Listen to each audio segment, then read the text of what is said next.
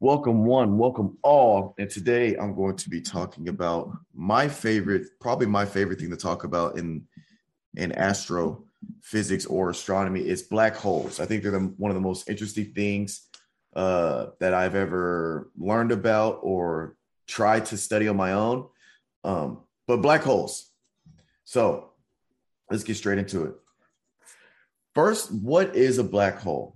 Black hole is an object that has collapsed under its own gravity into an infinitely small point, known as a singularity, with infinite density. As you can see, for people that are watching on YouTube, this is just an artist's rendition of a black hole. We talk about black holes in the astro community, but people outside of the astro community, they don't really know what a black hole is or how they form. And that's what I'm going to try to tackle or teach you today. But before getting into the details of how things become black holes, I'm just going to go over the basic types of black holes. There are really two main types: stellar, supermassive. Intermediate is also another type, and then there's miniature. I'm going to go over the first three: stellar, intermediate, and supermassive. But those are the three types of black holes. As you can probably tell by their names, stellars form from stars, intermediate are medium-sized stars, and supermassive are supermassive black holes. They're not intermediate stars, but intermediate black holes, and then the supermassive black holes. In miniature, I'm not going to go into miniature because it gets very, very complex because some miniature black holes are made in labs and stuff like that. So I'm not going to get into that. Just going to go over the three basic types of black holes. Stellar black holes are generally formed from dying stars, the collapse of their cores. I'll get into that a little bit later. They can range anywhere from 5 to 100 solar masses. And what solar masses means is one solar mass is the size of our sun. So 5 solar mass star is something that's 5 times bigger than our sun, to put in perspective for people that are not in the astro community. So they seem, even though these are the smaller of the three, they can still be massive in terms of 100 times the mass of our star. So if a star is big enough, the core will collapse to a black hole to when gravity is greater than the radiation pressure. And the biggest factor one of the biggest factors is the Schwarzschild radius. I apologize if I'm butchering that. And again, I'm going to go in depth of that a little bit later, but just mentioning that right now. Next, we have intermediate black holes. These range from 100 to 1,000 solar masses. Intermediate black holes are bigger than stellar black holes, but they don't generally form from a single star, the collapse of a single core. So some ways the intermediate black holes are formed is the merging of two stellar mass black holes over basically two stellar black holes merged together, and they can become a intermediate black hole. If you could imagine let's say a stellar black hole that's 50 solar masses, and you have another stellar black hole that's 50 solar masses. They merge together. There are 100 solar masses. Now you're talking intermediate black hole. Or they could also be formed by a stellar mass black hole that accretes mass over time. And as it accretes mass, it gets bigger and bigger and bigger, and it could enter the intermediate black hole range. Another way is the collision of massive stars in dense stellar clusters and the collapse of the collision. So basically the same concept of merging black holes, but instead of merging black holes, you have two big stars that merge together. And because of that, the mass of the two stars merging will collapse all the mass will collapse to a black hole. And another idea is that they're primordial black holes, which means they were formed during the Big Bang. I'll get into that theory on the next slide with the supermassive black holes.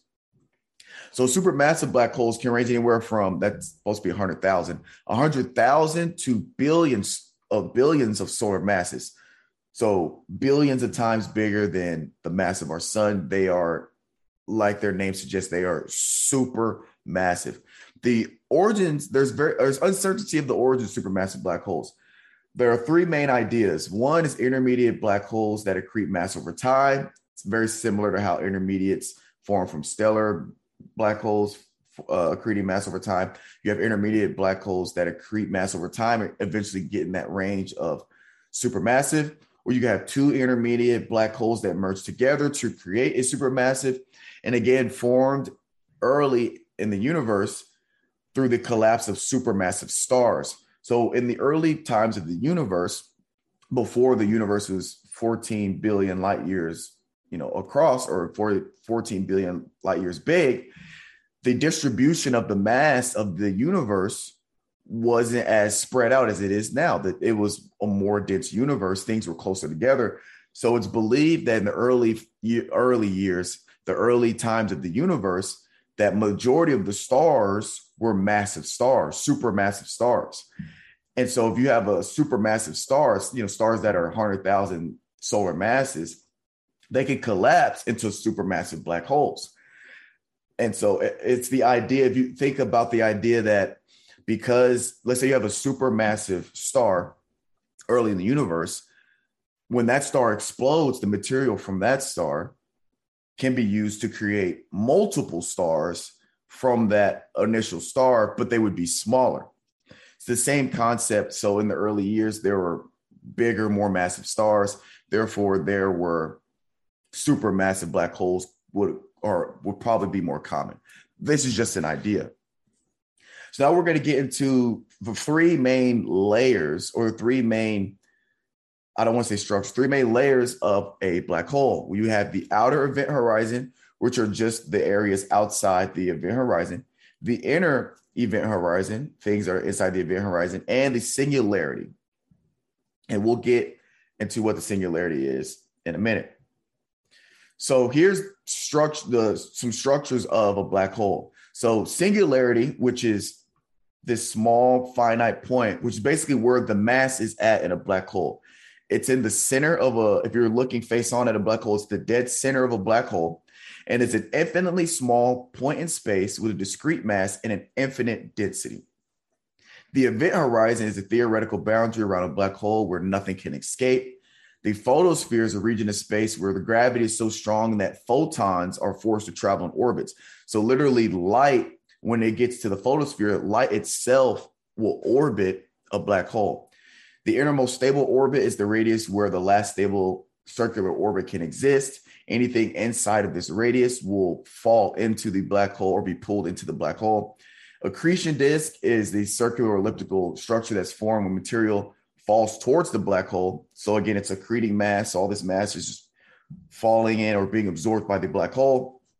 And relativistic jets is when you have an accretion disk, but the black hole is spinning. So the accretion disk is strongly magnetized. If you look up a picture of this, it looks like lasers are coming out of the black hole. So now let's get into how things become black holes. So we're going to take an example of a white dwarf. A white dwarf is a very old, mature, you can imagine it as like an elderly star. It's a star that's basically dying off. There's many ways it can become a white dwarf, but let's just say we have a white dwarf. It used to be a red giant and it had shed its mass. We have a white dwarf. So there's a concept of degeneracy. Degeneracy, to put simply, I'm going to simplify a lot of these terms, but degeneracy is basically when atoms in a star have been compressed to the point where the star can no longer get smaller. For my non-astro minded people, imagine you have a balloon full of Skittles, right? You put Skittles in a balloon and you blow the balloon up really, really big. When it's really, really big and you shake the balloon around, the Skittles are going to bounce around. They got a lot of space to move. It's a lot of Skittles just going everywhere. Well, if you start to slowly let air out of the balloon, and let's say you have a good amount of Skittles in there, eventually the balloon will get to a point where all the Skittles are balled up together and the Skittles have been compressed to the point that the balloon can't get any smaller. At that point, it's just a sack of Skittles inside of a balloon. Same kind of concept, but with just atoms inside of a white dwarf star. So this brings us to hydrostatic equilibrium. And again, I'm simplifying this stuff for you guys, but that's basically when the degeneracy pressure, which is outward pressure, is equal to the gravity due to its mass, which is inward pressure. So gravity is pulling in, The fact that it's degenerate means it can't be compressed anymore. So that pressure is pushing out. And you have a star that's in equilibrium, that's not getting smaller, that's not getting bigger. It's just static, right? It just stays the size it is. And that's what that's what white dwarfs are. They're in hydrostatic equilibrium. And that's why they just stay the size they are. Now, where black holes come into play is when gravity gets bigger, the force of gravity inward is stronger or overtakes the degeneracy pressure. It's when you collapse into a black hole. There are multiple ways for a white dwarf to collapse to a black hole. You might have a white dwarf that has a companion star and it's slowly pulling in the mass from the other star. It could get big enough to where the force of gravity becomes stronger than the degeneracy pressure and it collapses. Or if you have a star that it's big enough to begin with, a star's 20, 30 solar masses, when it supernovas, the remnant core from the supernova is big. Its mass is big enough to where it's already at the point where its mass is big enough to where the force of gravity can overtake the degeneracy pressure and it collapses to a black hole. Many ways for this to happen, but this is just an example of how a white dwarf can become a black hole. This could also happen if you have a thick enough molecular cloud, or I'm not going to get into all that, but it mainly happens with stars. So now one of the other big factors is, like I mentioned earlier, the Schwarzschild radius. So Schwarzschild radius is the radius of a black hole's event horizon, or it's the radius at which an object with a discrete mass must be compressed to become a black hole.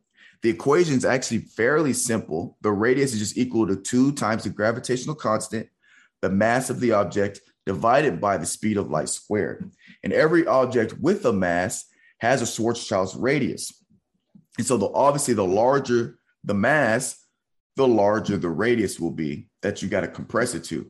So for example, a star like our sun, its Schwarzschild radius is about 3 kilometers. So that means if you were to take our sun and compress it to 3 kilometers, press it down to 3 kilometers in radius, it will collapse into a black hole. Another example, if you take the Earth, let's say you were big enough to squeeze the Earth down, the Earth's Schwarzschild radius is 1 inch. So if you take the Earth and compress it down into a ball that has a radius of 1 inch, it will collapse into a black hole.